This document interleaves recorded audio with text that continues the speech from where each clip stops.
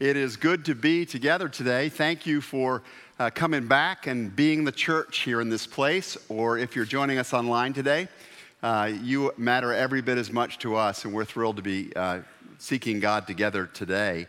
If you are a newcomer in the life of this community, you may not know that we have been studying over these past several weeks what is known as the Book of Kings in the Old Testament. And when we think about Old Testament stories, there's a tendency to sort of think of it as but that happened way back in ancient history. I'm not sure that's too relevant for today. But if those of us who have been along for the ride so far have realized, oh my gosh, this is incredibly relevant stuff for our time. And I hope that'll be your experience today, whether you've been along for the ride or whether you're just joining us for the first time, that you'll find there's just so much practical wisdom in God's Word for us. So let me just quickly catch us up on the past episodes of the story, if I can. We have been following the tale of a power couple by the name of Ahab and Jezebel. And this is a pair of people. Jezebel is a woman from Phoenicia, from a town called Sidon, up north of Israel. She's from a very different religious tradition than the Jewish king Ahab, and the two of them get married. And the result of that particular union takes the nation of Israel on a journey further and further away from the God that had been their founder, that had been their blesser, that was the center of their religious community and public community's life. Now, Ahab and Jezebel are inviting the Israelites to worship other gods, gods by the name of Baal and Asherah amongst them. And what's significant about the worship of these other gods is that these other religious or spiritual traditions, rather than lead people towards a greater sense of health and wholeness and holiness and community concern, these other gods actually fragment Israel and fragment individual lives. Some of the worship traditions of Baal and Asherah involve child sacrifice and ritualized sex and a sort of a reverence for power and celebrity, which I guess it might just be relevant for today in terms of some of the themes that we also struggle with. And so God has now sent a prophet, a truth teller on his behalf to try and wake Ahab and Jezebel up and to get them to use their power differently. And he's trying to get their attention. And this prophet, Elijah by name, speaks in very forceful ways. And he tells the power couple, the royal couple, that God is going to send a huge drought on the land. And that his intention in sending the drought is to really awaken people to their need to turn back to him, who is actually the giver of all graces, even simple things like dew and rain. So it's a terrible time, frankly, in Israel. It's a tumultuous time in Israel. It's a time, I guess, a little like what we are going through here in the world today when we see so many things kind of going wrong and we're doing this gut check and wondering, gosh, how does this get repaired? What the heck has gone wrong? So the sin of Ahab and Jezebel has brought drought, and drought has brought famine, and famine has brought illness and death. And as Tara Beth Leach shared with us so beautifully last week, that death and that illness and those struggles are hitting the life of ordinary people, like this widow of Zarephath that we looked at last week and her son. Her plan A, as Tara Beth described, has been totally disrupted. And this is a story that many, many people in Israel are living at this moment in time. And I think there's a really powerful lesson in this, a takeaway worth thinking about in this part of the Book of Kings. When sin and selfishness infect a powerful person's life, the damage flows downhill. Now, it's a problem when sin and selfishness affect anybody's life, right? It makes us less than the people we could be for others. But when it happens to somebody who's actually got a lot of influence, a lot of power and authority, it is a serious problem. And it begins to affect, because it flows downhill from there, affects innocent people and ordinary and vulnerable people. Just think of the damage now being done in Ukraine, in Russia, by one man who has tremendous power, but whose heart is turned in the wrong direction. Just think of that. Think of what happens to kids in the home where mom or dad is an addict or an alcoholic. Just think of the unbelievable cascading effects of that. Think of the damage done by a bad boss, or tragically in our day, by messed up pastors. Powerful people have an ability, if their heart isn't right, to mess things up for lots of people. So the big idea here is, if you're in a position of leadership any place, you're the head of, you're leading a home, you're leading a business, you're supervising people in a workplace, you're a teacher in a school, you're in any position of power and authority, guard your heart carefully. In fact, the book of Proverbs says, guard your heart because it is the wellspring of life. What's going on in your heart, the way you're oriented in life, the way you're handling situation and resources is going to cascade down to all kinds of other people. And it's immensely important that you're thinking about how the condition of your own heart is. For example, I would say, if you're a leader, make sure you're studying the leadership style of Jesus and emulating that. You're going to be given all kinds of other idols, alternate ways of thinking and moving around the subject of leadership. Study Jesus. I think we can safely argue he has had the longest lasting leadership influence in history on planet Earth. Right? Would we agree with that? I think it's a historical fact. So study the leadership style of Jesus and make that your model. Make sure you're in a small group where you have given permission to the other people. The group might be your family, it might be a group of relatives, it might be a group of friends, it might be a church small group. You've given permission to those people to tell you the truth. Where they see you slipping in terms of the way you're living your life or influencing others, it's okay for them to say, hey, sister, brother, wait, think about this. This is what we're noticing. Get help if you're in trouble. Get help if you're in trouble. I made a phone call this morning to a friend of mine who's in a position of leadership, and the answering machine message on the cell phone said, I'm gone for 2 weeks and can't be reached. I'm on personal leave. I won't be getting mail. I won't be answering texts. Which tells me what? He's in trouble. 2, he's gone for help.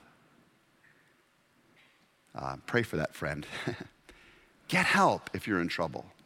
Especially if you're a leader, because it's the wellspring of your life that's going to cascade down into other people's lives. Which is why I think the Apostle Paul urges us, pray for kings. Pray for all those in high positions, he says, so that we may live peaceful and quiet lives, so that what flows from them will actually be good for all of us. So 1 Kings chapter 18 continues the story like this. It says, after a long time, in the 3rd year, the word of the Lord came to Elijah. The first job of leaders, by the way, is to listen for the word of the Lord. That's the first thing somebody came to me after the first service and said, boy, I was really convicted by the message. And I said, yeah, he had to convict me first. So if this made you squirm a little bit, just think how I was squirming as God was saying this to me. So the word of the Lord comes to Elijah and convicts him. And then the word says to him, go and present yourself to Ahab, and I will send rain on the land. I'm going to send rain on the drought's going to stop. Now, I love this verse because it tells us something really important about the heart of God here. The ultimate wellspring of life, the heart of God. God's given Ahab and Jezebel 3 years now to sort themselves out. He's been unbelievably patient. And you might think that after 3 years, what he's going to now do is really fully smite the land.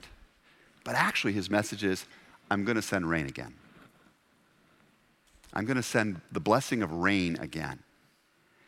There's no evidence in the storyline that Ahab and Jezebel have improved their behavior. But God sends his prophet Elijah anyway to say to them, I'm ending the drought. I will send rain on the land again. I will send rain on the land again. Now, in couples therapy, we would call this a repair attempt. A repair attempt.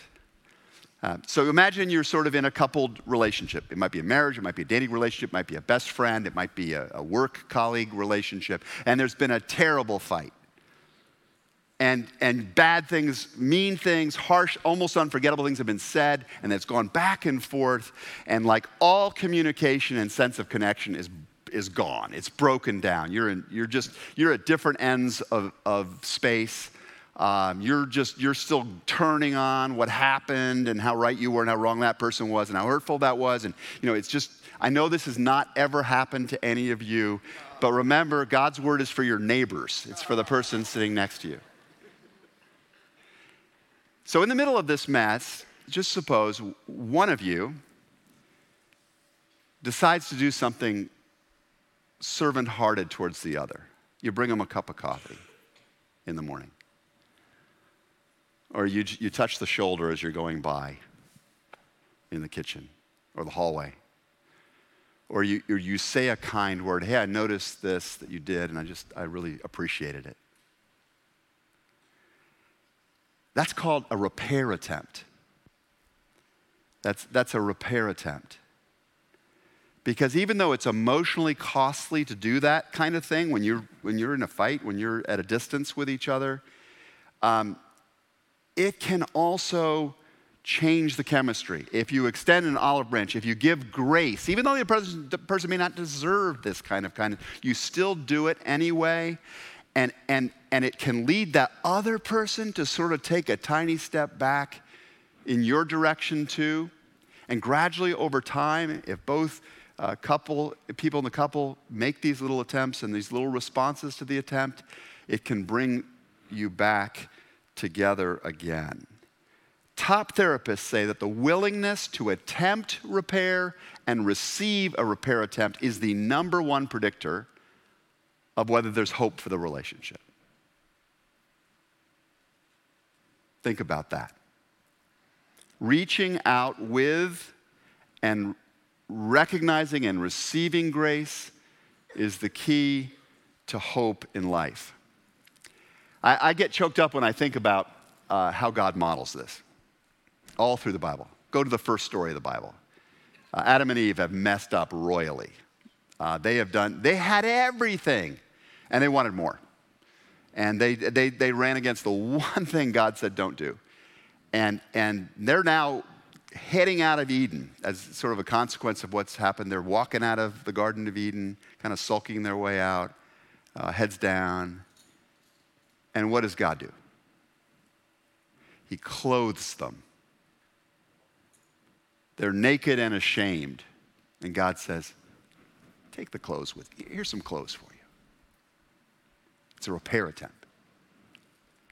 So many times through the course of the history of Israel, you see the bad acting by the children of Israel. They're in the wilderness. They're worshiping golden calves. They're grumbling and complaining. 10 minutes ago, they were saying, get us out of Egypt. Now they're saying, take us back to Egypt.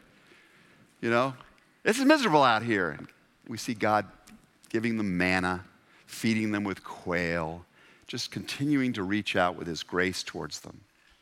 All through the later history of Israel, when Israel's wandering away, God sends prophets.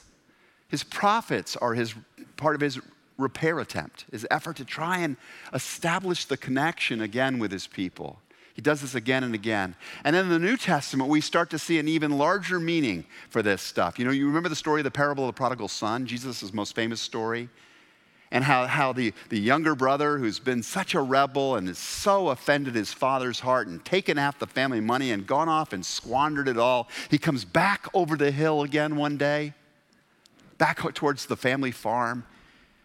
And his father, seeing him out there, has got probably, based on past performance, almost no reason to think that kid isn't just coming back to get more cash.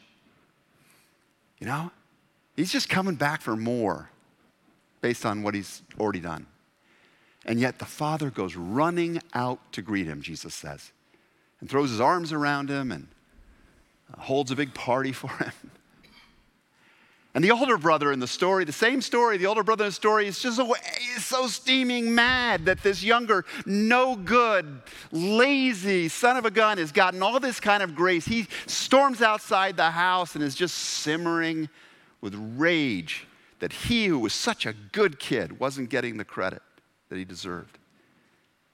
Even though he had had it all. He had had all the blessings of the Father's home. What does the Father do? He goes out to him and says, come on in. Come on inside. It's a repair attempt. This is the heart of God. He always wants to close the breach. And this is why I say reaching out with grace and recognizing and receiving grace is the key. It's the absolute key to hope in life, because the biggest problems of our life are because of these divisions, these breaks we have with each other, with whole sectors of our society, with other nations. It's everything that goes wrong. It's a relational problem. It's a relational problem. And until we have sort of experienced the ultimate reconciling power and heart of God, it's hard for us to really be agents of that kind of reconciling relationship care in the way the world needs, given the conditions today. So the first thing we need to do is to be reconciled with God himself, to reconnect with the Father at the deepest possible level ourselves. And then we will begin to develop a heart like his towards other people. It's the hope of the world. So just landing this for a minute, just on a practical level, personally, who in your life right now might you make a repair attempt with? Who might you extend the grace that they don't necessarily deserve in order to try and close the gap between you? Who might you do that for simply because God's like that? Because he's graced you? Because you want a heart like his? The Bible goes on to say, so Elijah went to present himself to Ahab. And of course, when Ahab saw Elijah, he says, oh, I've been feeling so badly about all the things I'm doing. I've decided to change. No, it's not what the story says. It's not at all what's happening here. This is what it actually says. When Ahab saw Elijah, he said to him, is that you, O troubler of Israel? Is that you, you troubler of Israel? Now, the word troubler there in the Hebrew refers to somebody who is a destructive person, somebody whose actions or behavior is destructive of other people. And this is really ironic because Ahab is basically seeing Elijah as a destroyer, as a destructive person, when it is actually the king himself who is destroying the land and the spirituality of his people. For 3 years now, the land of Israel has been undergoing this incredible drought, which was a judgment that came on Ahab and Jezebel, designed to turn them back towards God. But have Ahab and Jezebel taken the hint? Have they examined their hearts? Have they changed anything? Have they detached themselves from the idolatries that they were running after? Have they done any of that? No, they've not. They've not done that. In fact, they're deeper into this stuff than they've ever been. They're paying lip service every now and then to, worshiping Yahweh, the Lord. But they're really totally all in bed with these other kinds of allegiances in their life. So in the midst of the massive drought and famine, is the royal couple at least, concerned about the people in the land who are feeling the consequences of what they've done? Is that their worry? Nope. We go back earlier in 1 Kings 18, we discover that Ahab's big concern is, will there be enough food and water for my mules and my horses? Wow. Wow. So here's another great lesson from the book of Kings. When you're spiritually lost, when sin or selfishness has taken over your heart, when you've gotten your moral bearings distorted, when your priorities have gotten out of line or whack, the people God sends you to set you right will often look like enemies. They'll look like enemies. Elijah comes to actually offer grace to Ahab in the form of rain, but Ahab responds to Elijah the way the powerful Pharisees in the New Testament and Caiaphas the high priest and Herod the king of the Jews responded to Jesus. Which is to say, their help and their hope was standing right in front of them. Hands open, reaching out. And they thought he was an enemy. Wow. That's how stubborn sin can be. We just get locked in to a perspective so curved in on ourselves, we don't even see reality the same way anymore. So my question is, who is the Elijah God might be trying to send to us, or to you, or to me? Who's the Elijah in our life? Who might God have sent to disturb us in the way we need disturbing and disrupting? I've been disturbed over the years by a lot of things that certain people in my family or certain people in the church have said to me that just made me really uncomfortable, and only over time come to realize it was the truth that would set me free if I took it. It would be the thing that would help me become a better person if I listened to it. It's a very unfashionable idea, what I'm about to say is, but God is so much less interested in yours and my comfort than he is in our character. In fact, he will wreck our comfort if that's what it takes to shape our character. Especially if we have power and influence and privilege and authority.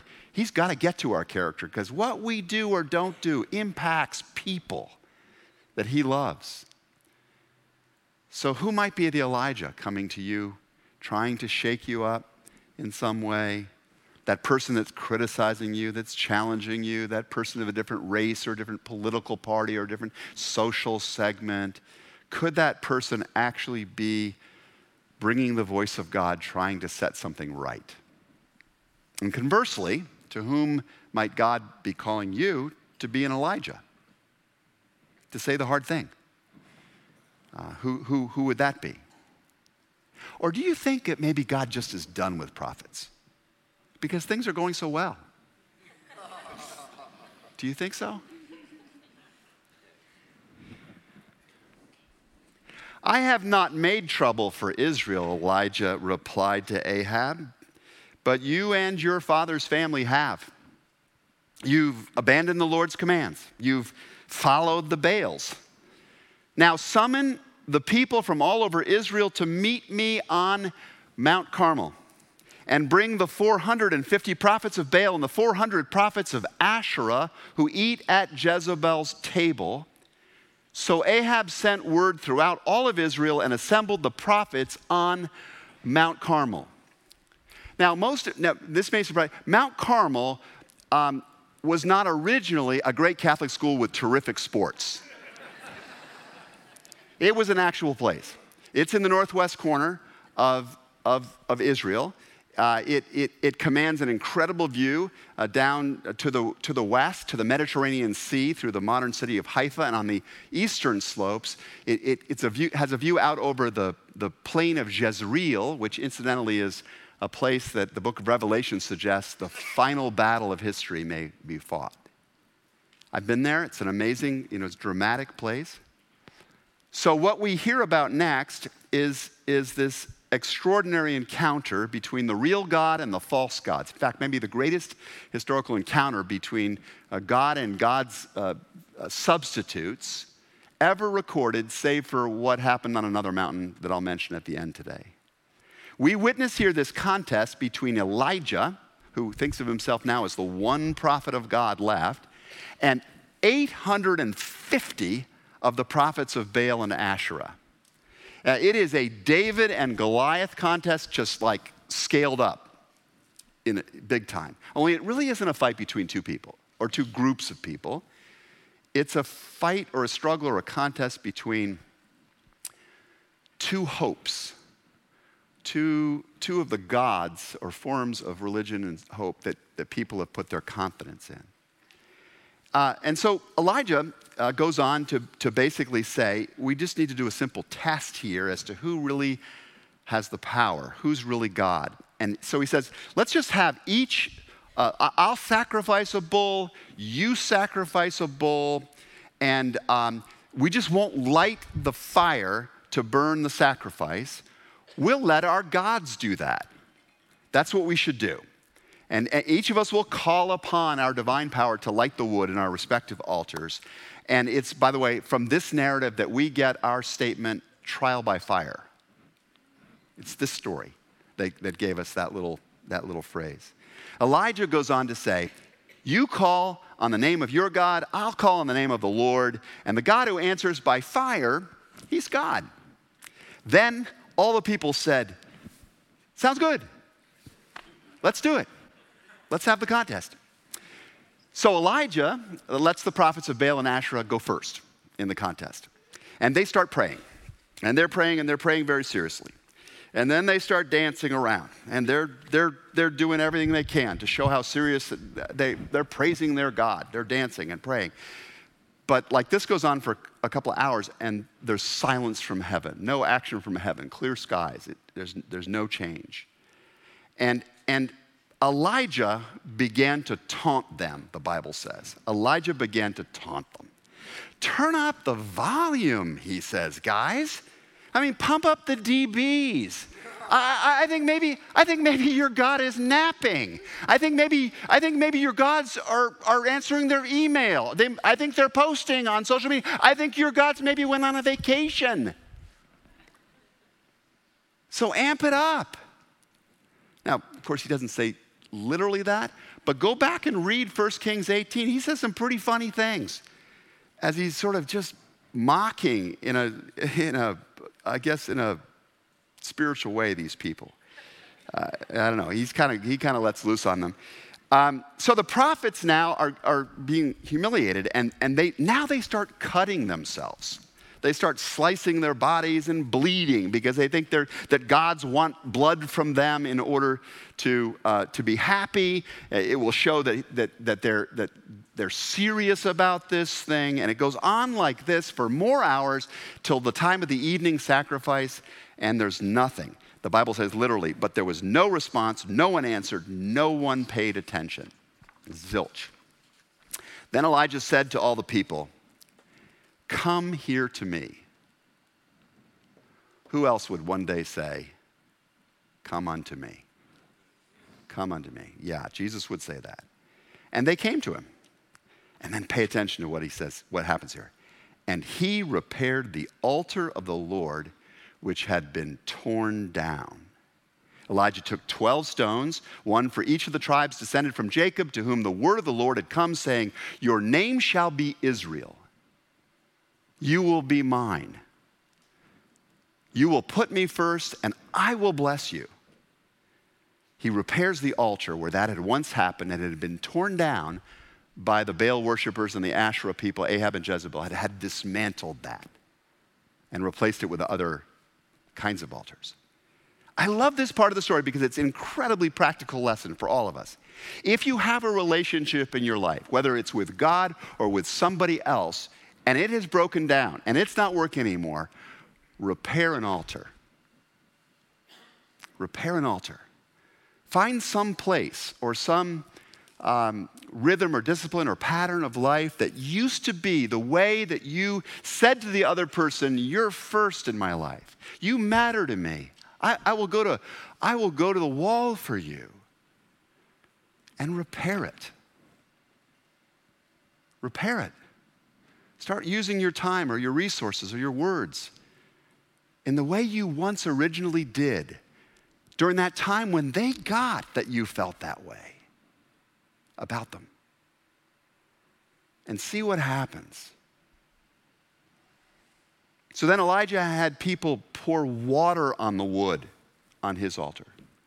so that it would be almost impossible to light except for an unimaginable kind of heat. And then he said, do it again. And they did it again. Do it a third time, he ordered. And they did it the third time. The water ran down around the altar and even filled the trench. And I've been on more than a few scouting campouts, and I'm going to tell you, that baby's not lighting. That fire's not lighting. No barbecue tonight. Ain't happening by any human means. Then the prophet Elijah stepped forward and prayed, Lord, the God of Abraham, Isaac, and Israel, let it be known today that you are the God in Israel. So these people will know that you, Lord, are God, and that you are turning their hearts back again. Do this amazing thing, God. Not to crush the ordinary people of the land, but to turn their hearts back to you, the giver of grace. Then the fire of the Lord fell and burned up the sacrifice. It burned up the wood. It burned up the stones. It burned up the soil and also licked up all the water in the trench. Mic drop. Mic drop on Mount Carmel. And when all the people saw this, they fell prostrate, face down on the ground, and they cried, the Lord, he is God. Yeah, he is. The Lord, he is God. Then Elijah commanded them, all the people now we're talking about, not the prophets, the people watching. He commanded them, seize the prophets of Baal.